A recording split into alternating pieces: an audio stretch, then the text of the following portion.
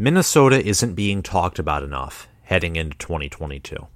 They aren't, for the amount that they return, for the head coach they have, for the staff that they've put together. They're not being talked about enough entering 2022. We'll get to their returning production, talk about their offense specifically, because that's where most of their returning production is, and talk about PJ Fleck's resume here in a few minutes, because I think all these things tie in together for why Minnesota is going to have, at minimum, a slightly improved or similar season to last year, and at most could have a better season than they had in 2019, which sounds crazy, but this Minnesota team, I think, for 2022 is capable of winning the West. I just think so. And that's a combination of the roster they have, the staff they have, the schedule they have. They don't play Ohio State. There aren't really any guaranteed losses on that schedule whatsoever. You know, like facing Ohio State, if you're a West Division team, is a death sentence. They have too much talent. Ryan Day, he's, again, in year 4, so there are people who are going to rightfully say, oh, he's overrated. But regardless of if he is or isn't, the talent and the staff that have been put together for a team like Ohio State, it's too much for any West Division, really any West Division team to overcome. Facing them is almost a death sentence, and I think that Iowa and Wisconsin facing them is just rest in peace. You're going to have that one loss no matter what on the schedule. Minnesota doesn't have that, and Minnesota has, more importantly, we're not really going to be talking about schedule or record predictions today. I think Minnesota has the most underrated head coach in the Big Ten. It's not Pat Fitzgerald. It's not Paul Chryst. It's not Kirk Ferentz. We all know it's not James Franklin, but I just have to mention that. It's not Jim Harbaugh, not Ryan Day, not Mel Tucker, though most people would rate all of those coaches ahead of PJ Fleck. Overall, maybe there's an argument for that. For 2022 and for recent memory, not including all of those coaches' resumes, I don't think that's appropriate. Looking at the job that he's done at Minnesota and Western Michigan, you have to give him credit.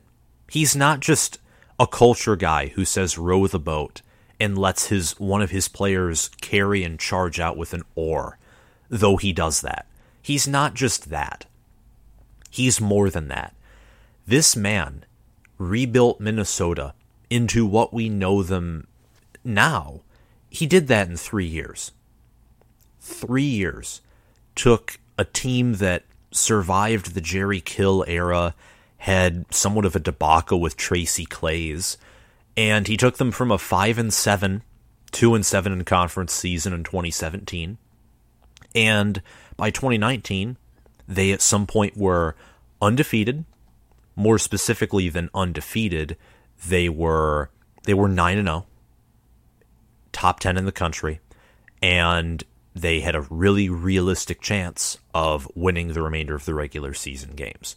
After starting 9-0, they went 1-2. They lost to rivals Iowa on the road and Wisconsin at home. But that team was amazing, going from 5-7 to 11-2 in 3 years at a program like Minnesota, which doesn't have a lot of talent, doesn't have a lot of resources. It's impressive. You have to give him credit for there. He knew how to build a good staff. He still does.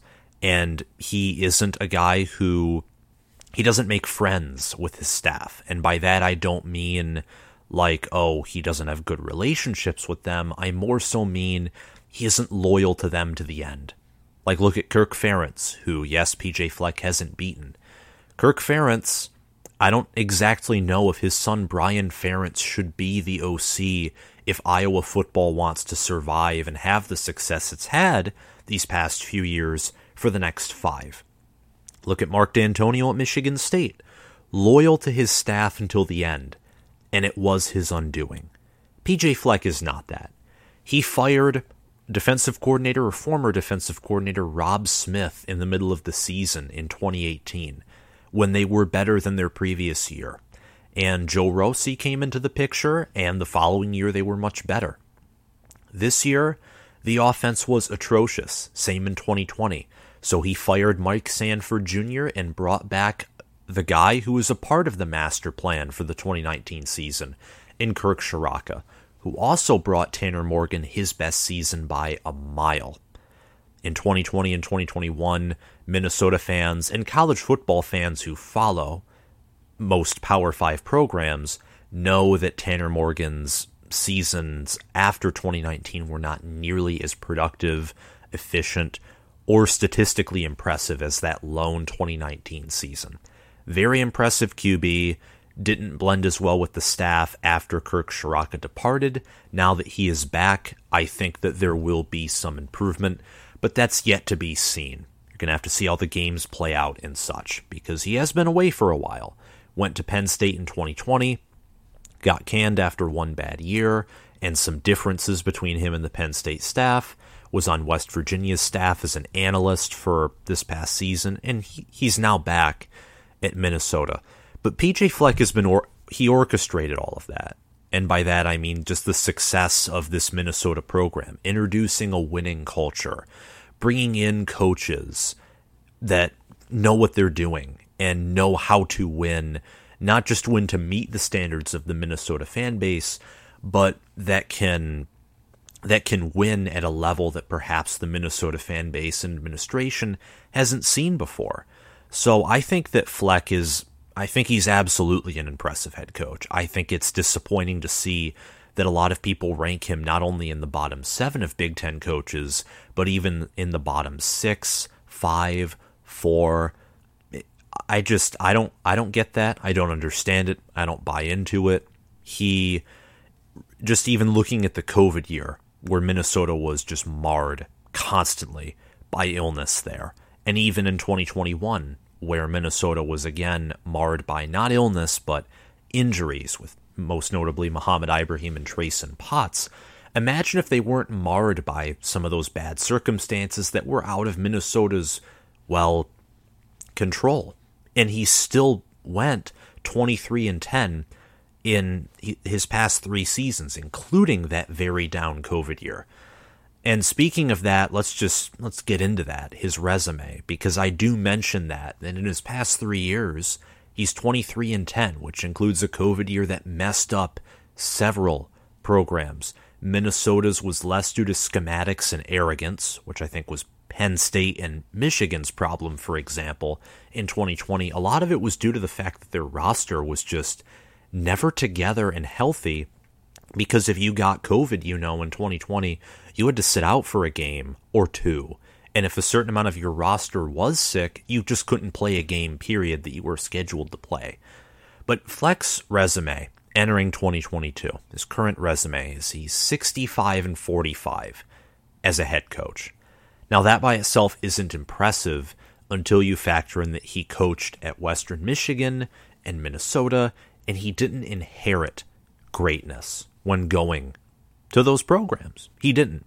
And Western Michigan was also his first head coaching job. He was never a coordinator before doing this either. His resume before becoming a head coach was he was a graduate assistant at Ohio State, a wide receivers coach at Northern Illinois, which was his alma mater, from 2007 to 2009, then went to Rutgers for 2 years from 2010 to 11 as a wide receivers coach, and spent 1 year in the NFL coaching wide receivers at the Tampa Bay Buccaneers. Then became the head coach at Western Michigan, so he's obviously learning on the job in an ideal environment to do so, in the MAC conference. And he took Western Michigan from a 1-11, 1-7 in conference record. And in 4 years, in 2016, Western Michigan was 13-1. They won the MAC. They were 8-0 in conference. Their sole loss coming to a top 10 Wisconsin team in the Goodyear Cotton Bowl, which concluded Western Michigan and Wisconsin's 2017 season. The loss was by 8 points. So he rebuilt Western Michigan. He seems to have rebuilt Minnesota. I'd say by year 5, you know what you're getting out of a head coach. At least you have an idea. And Minnesota is certainly trending up. They had a great 2019 season, a down COVID season, and going 9-4 with the injuries they had and the incompetent OC that was there in 2021. It was impressive that they went 9-4. And their 9-4 season, I think, just embodies the culture that PJ Fleck has, the mental toughness that his teams carry. 2021 Minnesota was an interesting team. The team only allowed 17.3 points per game, which was 6th in the nation. They had one of the nation's best defenses, and I think in one category they were the best, at least in the Big Ten. I think that was passing defense. Don't think it was rushing defense. I think that was Wisconsin or Iowa or someone, not named Minnesota. Correct me if I'm wrong in the comments below. But they were 6th in the nation in allowed points per game, so in scoring defense. They were 83rd out of 130 teams in scoring offense. Now, Iowa, Minnesota, Wisconsin, Penn State, even though Penn State went 7-6, I think they were still a good football team. 4 football teams in the Big Ten that I would consider good football teams, teams that could compete with good teams and have some impressive wins, all had bad offenses with amazing defenses. And Minnesota, unlike those other 3, well, Penn State had to deal with some injuries, but Minnesota had from the get-go their best player in Muhammad Ibrahim was out for the season. Ruptured his Achilles in the Ohio State game. And a guy like that, an X-factor player being out, that causes damage. Minnesota, after that, they dominated Colorado on the road after losing to Ohio State. And then the unthinkable happened. I mean, they beat Miami, Ohio before Colorado, but after that, they lost at home to Bowling Green. Normally, when you lose to a MAC team at home and you're a Big Ten team, tough times are coming. Like, really tough times. A losing season, maybe a 500 season. You don't lose at home to Scott Loeffler's Bowling Green, who was 4-8 this past season. You don't lose to a 4-8 team at home and then proceed to go 9-4 overall and beat a ranked Wisconsin without some mental toughness, without the head coach trusting his players and the players trusting the head coach and the staff trusting each other. You don't do that without trust, a solid culture, some kind of a game plan, and somewhat of a competent staff and competent roster. You don't do that. That right there, going 9-4 while losing to Bowling Green, while having to face Ohio State, which, let's face it, I'd say with the current state that Ohio State's in, scheduling them or having them on your schedule as a Big Ten West team is a near-death sentence. That's essentially a guaranteed loss unless you can find them at home, like in your home, and even then, that's a tall order to face a team like Ohio State who's much more talented, who's very much schematically ahead, partially because of the talent, but also the large swaths of money their school dedicates to their football program to hire better coordinators, to hire better analytics guys, and in this case of the world of NIL, help even pay for those better players. At least, if we're being honest here, that's what's going on. But this makes what Fleck has done all the more impressive. He's 2-3 versus rival Wisconsin. 2 of those wins, they both came in 2018 and 2021, so he's 2-2 in his past 4 years against Wisconsin, who's coached by a very solid head coach in Paul Chryst. 23-10 in his last 3 years, and his teams carry, again, this mental toughness, this mental edge. They don't give up. The whole row the boat mantra, phrase, that just embodies that his teams, they never give up. There's a hole in the boat, well, then you got to start bailing it. You got to start bailing out the water. And that's exactly what PJ Fleck did this year. Injuries, getting humiliated at home by Bowling Green. Same thing with losing to Illinois, who was not, they weren't a very good team, and they themselves didn't go bowling. He lost to 2 bad teams at home and dealt with several injuries, and nonetheless found a way to beat Wisconsin. And not just beat Wisconsin, but toward the end of that game, Minnesota was dominating Wisconsin. They knew how to lock down Wisconsin's one-dimensional offense. They forced Graham Mertz to throw, and they won by 10 points and recaptured Paul Bunyan's axe. So all of these things, his resume, I think, just proves that he's an underrated coach. How can you rank a coach like that, who has done the job that he has done at Minnesota, in the bottom 7, bottom 6, bottom 5 of Big Ten head coaches? You can't. And I think entering 2022, there's no doubt that he should be in the top 7 of Big Ten head coaches if we are to predict how teams are going to do in 2022. There are 2 key factors here that I think are going to help predict Minnesota's success. Could this be PJ Fleck's best coaching job yet? We'll see. It'll depend on what Minnesota does. It'll depend, by that I mean, how Kirk Ciarrocca blends with the offense. He's been away for 2 years, which may not sound like a lot of time, but in the world of college football, with all the different changes that are going on, that could seem like a few decades, like 2 decades. So that is one factor, certainly, is just how well the players and the staff blend. I think Minnesota has certainly made staff upgrades, mainly in hiring Kirk Ciarrocca back. Minnesota they have so many solid staff members. It's crazy. Kirk Ciarrocca, Matt Simon, who helped develop Rashad Bateman, who's developing Chris Autman-Bell nicely, and Joe Rossi is still here, a guy who again commanded the 6th best scoring defense in 2021, and who has a solid room of linebackers as well. And you also have Paul Haynes, who's going to be in his first season as the co-defensive coordinator for Minnesota. He's also the cornerbacks coach, too. So Minnesota's staff, it's a very solid staff, and that will help, especially on offense, with 80% of the offense returning there. 80% of the offense is back, of their production is back from 2021.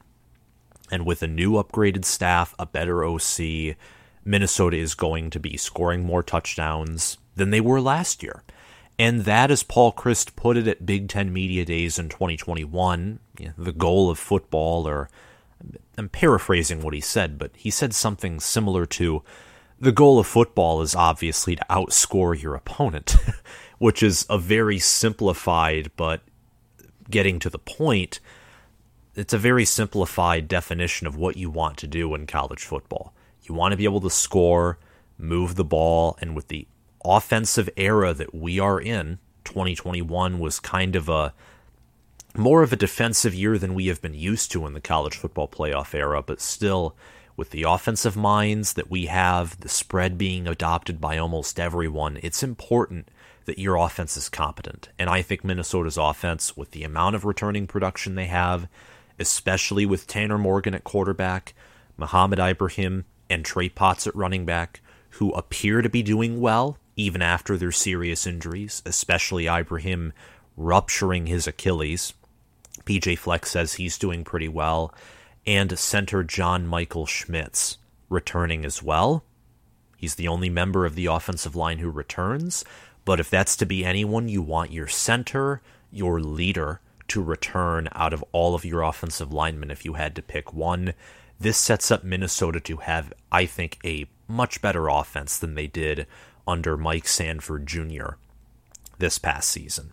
Minnesota also returns the most 6th-year seniors in the Big Ten, the most COVID rule seniors out of all the Big Ten teams.